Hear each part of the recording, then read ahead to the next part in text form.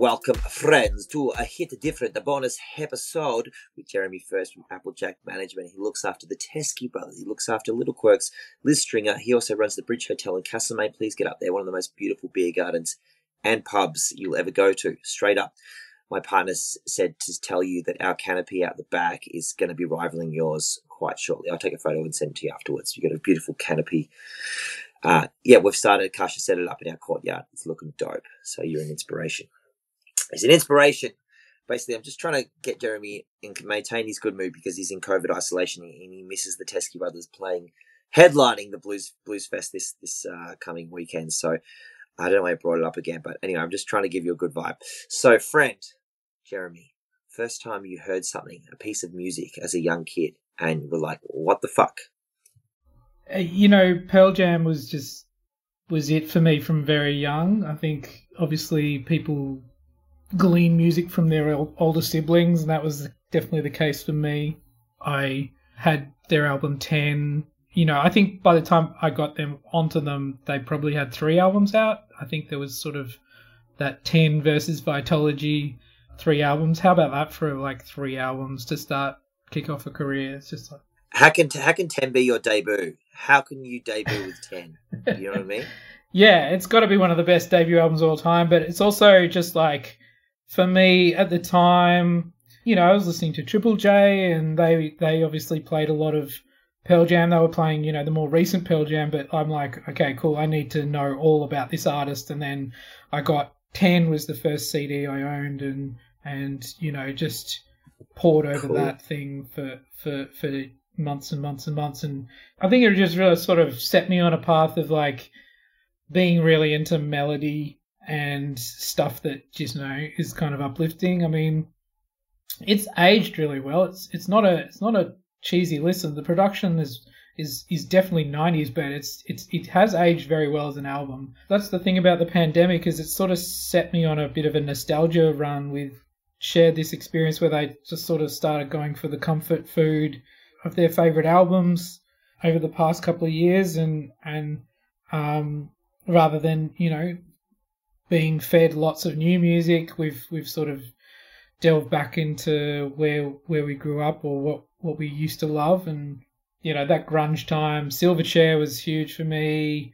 I think going back to our conversation earlier about the Big Day Out, it was so much part of what was coming out every January for Big Day Out, and it really just evolved through like the punk, kind of the grunge and the punk stuff.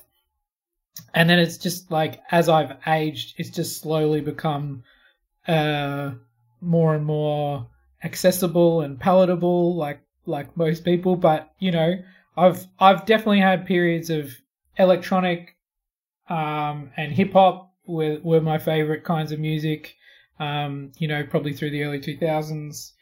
And then, which was again led by the Big Day Out, and then, and Meredith. But then, I remember seeing 1 year at Golden Plains, a band called Old Medicine Crow jumped up on stage. Oh, yeah. They were like a bluegrassy band, I think from South Carolina or somewhere around there. They were having so much fun with banjos and mandolins and slide guitars and I mean, I had heard lots of country at that point in my life, but I hadn't really experienced a legit band just really wailing and nailing it like they did. And that kicked off, I think, a lot of the music that I listen to now. It's a lot of country-leaning stuff. It's been a journey. After Pearl Jam, from that moment on, what's the next music that you saw on Rage, the next artist that really changed you? I think UMI probably, maybe. Like, I think, I got into them again through my brother, and while Pearl Jam were amazing, it was just like, it was such a massive and it was an arena thing, and it was once every 5 years or whatever they would tour Australia, so it was just like a distance. Whereas UMI were this band that were playing around the place, and they even played underage shows. So it was, around that time, they had a song called 15 on that album. I was 15 when it came out. They played an underage show at the Hi-Fi Bar in Melbourne, and it was, one of the bands that I could actually go and see because, there were bands that were playing underage shows, but mostly they were the punky kind of bands. And all my friends were into punk, into, Frenzal Rhomb, Body Jar, that stuff. But I was kind of definitely more into the more melodic and bigger rock sound. And obviously UMI were doing some amazing things at the time. So they became my staple, and I remember seeing them so much and also just like really feeling affinity with their fans. When I'd go and see them, you'd just see smiles on faces because the band would enjoy playing live. Tim Rogers would be, skipping around the stage, having a great old time, and there was a lot of tongue in cheek to that, and just just a bit of silliness to it that I think everyone loved, and so I definitely fell in a thing of going to see them at least a few times a year when they'd come around, and I think that sort of definitely informed a lot of the other music that I was listening to, because it was, a rock and roll thing. And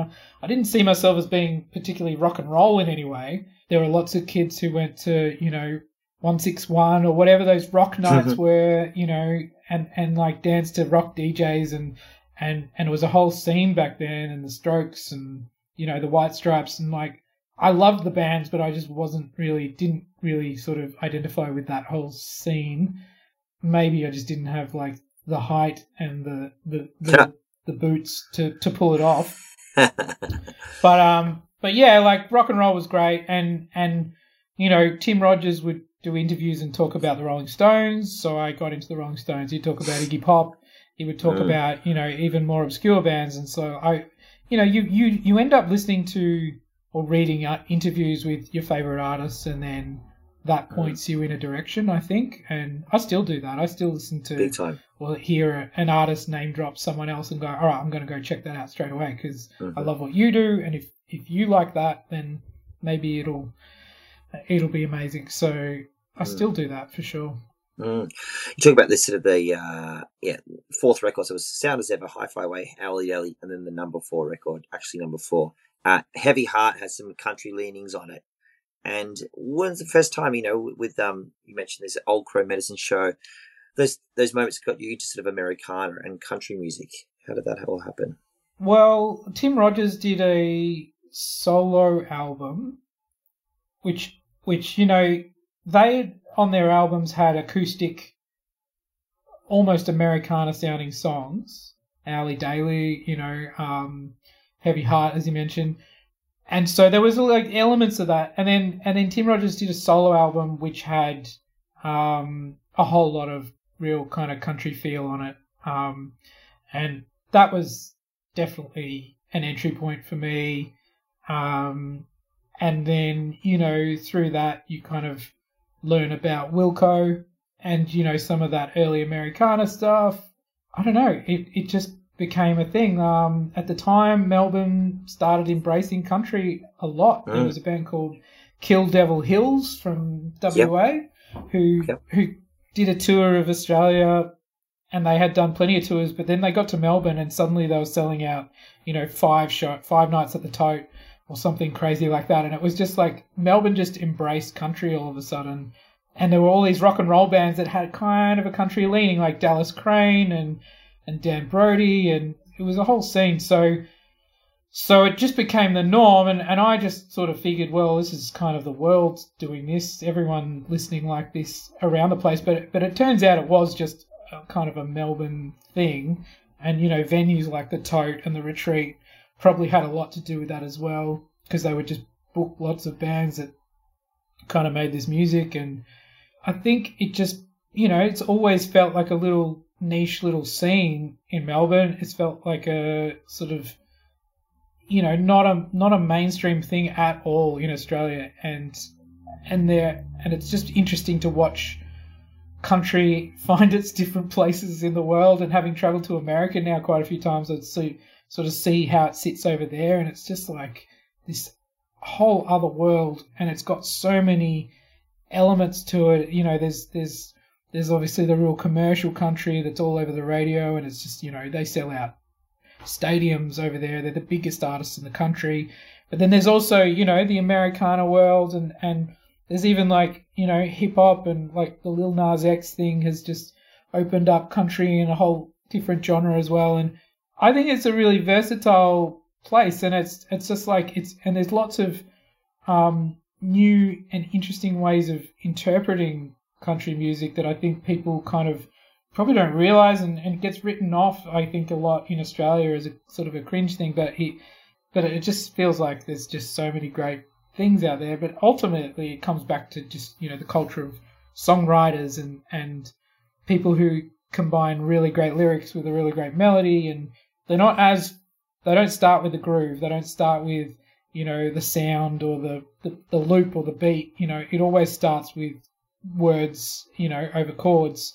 And for me, that's music in its purest form. It's songwriting in its purest form. It's what the Beatles did, and it's what, you know, all the great songwriters have done. And I think songs are so important. And that's why I like working with songwriters in my business, because I think, you know, it's the songwriters that really connect with me, rather than, say, you know, the band that has the most outrageous, you know, riff, or the you know, the artist with the latest sounding beats. Who'd have thunk that Lil Nas X would team up with Billy Ray Cyrus for a hit called Old Town Road? Like, that just came out of nowhere, didn't it? You know, it's genius. Well, there is kind of a backstory in that, where there had been a few minor hits of combining country with hip hop. It wasn't okay. He wasn't the first to do it. He's definitely the biggest, but that sort of idea had been kicking around a bit, and I think, like all music at the moment, you know, it works on trends, and I'm not saying necessarily he followed a trend or whatever, but it was just something that had been kicking around, and he just sent it off into the stratosphere. But you know, the different mixes of genre that you see there, and like there's all that stuff is happening all the time in the States, and there's so many artists just pumping out interesting things. So we only catch, you know, when we look at the Spotify top 100 or whatever, we only catch the top echelon of it, but there is lots of this stuff bubbling under the surface if you go digging. And you're a digger. You've always been very curious as a human. When did you get into dance music, electronic music? 2004, Basement Jaxx played the Big Day Out. Hell yeah. Again, referencing Big Day Out and Ken West's legacy, like that album had been big. Where's Your Head At was just like all over radio, and I think they headlined the Big Top, and it was just like I'd seen heaps of electronic stuff in the Big Top over the years, but that was the first time I was like, I am really, really soaking this up and loving it. Yeah. I think Chemical Brothers came out, you know, around the same time, and Cut Copy was really getting going at the same time, and there was just so much good electronic music at the time. You know, I was at an age where I could stay out all night as well. I still had that kind of energy in me. So, you know, we just went with it, and it's kind of fallen away completely in terms of like, I don't go clubbing at all. I did get into it at festivals a lot around that time, and I did get into it, you know, house parties or whatever. Have since moved on, and still have so much respect for the genre. Just don't ever put it on when I'm listening to music at home. Don't ever put it on when I'm working. And if I'm out to see a band, hopefully sometime before 11 p.m. Yep. I rarely want to stick around after that.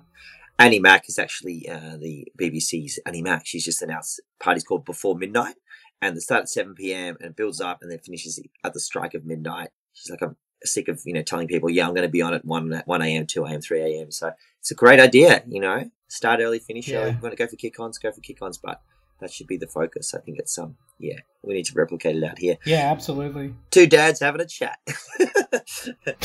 Listen to us. Yeah, but honestly, like, I think we can all agree, like, usually the peak of the night as well, like when I do parties, etc., 10:30, 11, 11:30, around there. That's like the energy in a room is something else. So yeah, it's definitely something we should look into. We can start a project up, Jez. I feel like this is the beginning of something beautiful. So we move on and sort of into your 30s, and up until now, what music has been sort of really doing it for, I guess, the music that moves you the most, because you're very much a person who adores songwriters and Americana and country. What's the most moving kind of music it's been for you in your 30s? The great songwriters are, Lucinda Williams. I'm a huge fan of Waxahachie. I'm a huge fan of Neil Young. Look, I think there's just there are so many out there who are doing incredible things with simply their voice and a guitar. I love it when it expands and it becomes, production-wise becomes a whole thing unto itself, and the whole song or the whole album has its own unique sound. And I think, artists need to search for that. They can't just, be a singer-songwriter and expect that everyone's just going to love their voice and their acoustic guitar as it sounds in the bedroom. I think you need to be more experimental than that. And so it's just combining that sort of idea of experimenting with sounds, but never letting that get in the way of the message and the beauty of a song as it's in its purest form. And so there's, I think Jeff Tweedy is king of it. Like he knows how to fuck things up just enough so you are intrigued and you are, sort of something catches you. There's tension in it, but it's also a really simple, beautiful, chords and lyrics and a verse that tells a story or a motif that really strikes you. And it's just like those simple things about songwriting will always be. And it's just like I'm loving those kinds of artists who just, lean on their strengths as a storyteller, or lean on their strengths as being able to paint a picture with words. I think Big Thief is a really interesting band, but they do it in such a unique way, and they're being so honest with their music and the way they record, and it just feels like there's no pretension whatsoever. It's just like it's completely just them in a room, and they're trying things, they're experimenting, but they're also just really still focused on what the songs are about and trying to create moments and meaning through their songs. It's such a beautiful thing. Completely apropos of nothing, are you a Deer Hunter fan? Because I feel like this, when you talked about Big Thief there, it just reminded me of Deer Hunter. Yeah, I mean, Deer Hunters, I haven't thought about them for a while. I remember the Laneway tour they came out, huge sort of band when it comes to beautiful, simple melodies, but then they just twist it up and make it really interesting somehow. Very unique bands. Hard agree. And even with your own band, you talk about recording and sort of processes, etc. How far off, when I say your band, the Teskey Brothers, obviously, because you manage them, how far off is the third album, and will they be recording analog again? Because that was a bit of a nightmare, but the result, it bore incredible fruit. It did bear incredible fruit, and there is definitely an oral quality to their albums that I guess you would have to put down to the process of recording analog. It's an interesting conversation because when we've been talking to producers and just talking internally about how to record in future and different ways to do things, and it's not like they're like, oh, we only do it that way and we're never going to touch a computer. That's not their headspace. It's just like, well, those songs, we could do it in that way and it would work, and they've been writing songs lately, and, I don't know when they're going to record, but they'll have basically a choice to make when they come to record, and it won't be like, oh, which analog studio are we doing it? It is like, do we want to do it in analog, or do we want to try something different? I think, artists, they're very open-minded. One thing I like about them is they're not sort of stuck in sort of an old school mindset of we do everything a certain way. They like to, explore and try new things. And so I think it could be something that they just do digitally in future. And if that's what the songs require, it's kind of just about, what the handful of songs they've written really need, and possibly also, if they're working with a producer, what that producer's comfort zone is. Paul Butler, who recorded Run Home Slow, or produced Run Home Slow, I should say, he he's very comfortable with tape, so it felt like a natural thing to do. He likes tape machines, so that's what they did. But who knows what the next thing will sound like and how they'll record it. I'll make a prediction that they won't record with Paul Butler, and they'll record it mostly not to tape. That's just my prediction. Who knows? I might be wrong. I like it. Yeah. I like it. Just put it out there. Very good. Hey, Des, you've given us heaps of your time. Just tell us the song or the album that's doing the most for you at the moment, that you're perhaps leaning onto in your hour of need right now. Shivers. Good question. Do only Australians say Shivers? Shivers is great. Shivers. Because you start to say shit and then you're like, I don't want to say shit. And you sort of change it to Shivers. The Waxahachie album from the start of the pandemic, when early 2020, has just like been just so important. It's just like, it's called Saint Cloud, and it's just like such a like a simple, subtle album that I just have not been able to let go. So I'm absolutely loving that still and can't put it down. And then the other thing that I keep coming back to, which is probably the most dad thing that's ever going to get said on your podcast, Mikey, but Radiohead's In Rainbows album is just like, it's going back to that kind of comfort food thing. I started going back through their career, and I had never really connected with In Rainbows, and sort of just discovered it in the last few months and have just been slaying it lately. It's just such a fucking masterpiece, and I'm shocked at how good it is and how much I'd overlooked it at the time, which is, 20 years ago or something, 15 years ago. So, yeah, 2007. Yeah, wow. So that's currently on my speakers. The song Reckoner, when it actually peaks and it kind of kicks back in, it's the most Velvet Hammer, Some Velvet Morning. Like it doesn't really drop back in. It just gently caresses itself back into the room, and sort of gives you a nice little back massage. Like I just can't get over how perfectly judged. And that's what they do throughout that whole record. They just perfectly judge each moment. Yeah, they do. And I think, like, also it's just, like, I didn't really pick up on how good Johnny Greenwood is as, like, doing all those string arrangements and, like, the sort of really the classical kind of influence of his composition stuff. It's like, it's so subtle in there, but it makes such a massive difference to that album. If you thought about any other band recording those songs, they wouldn't even get close to what they did with that album. Yeah. There's a great Johnny Greenwood interview recently. He's just really that classic self-deprecating Englishman, this old thing kind of, whereas you're Johnny Greenwood, what you do is absolute art. I've been listening to the Knight Rider theme for some reason. I don't know why, but I'm digging on that. It's just taking me back to this kind of cool synthy 80s vibe where David Hasselhoff was very Ubermensch. And also Cirrus by Bonobo. Bonobo's finally put out a track that doesn't put me to sleep, which is real cool. And it's got something in common, I think, with Panther to Prince and even some Radiohead kind of walk moments. All of that. Totally. You get on with your morning. Dig it so much that you're giving us all your time, my friend. Always an honour to hang and get your wisdom. Nice to chat, Mikey.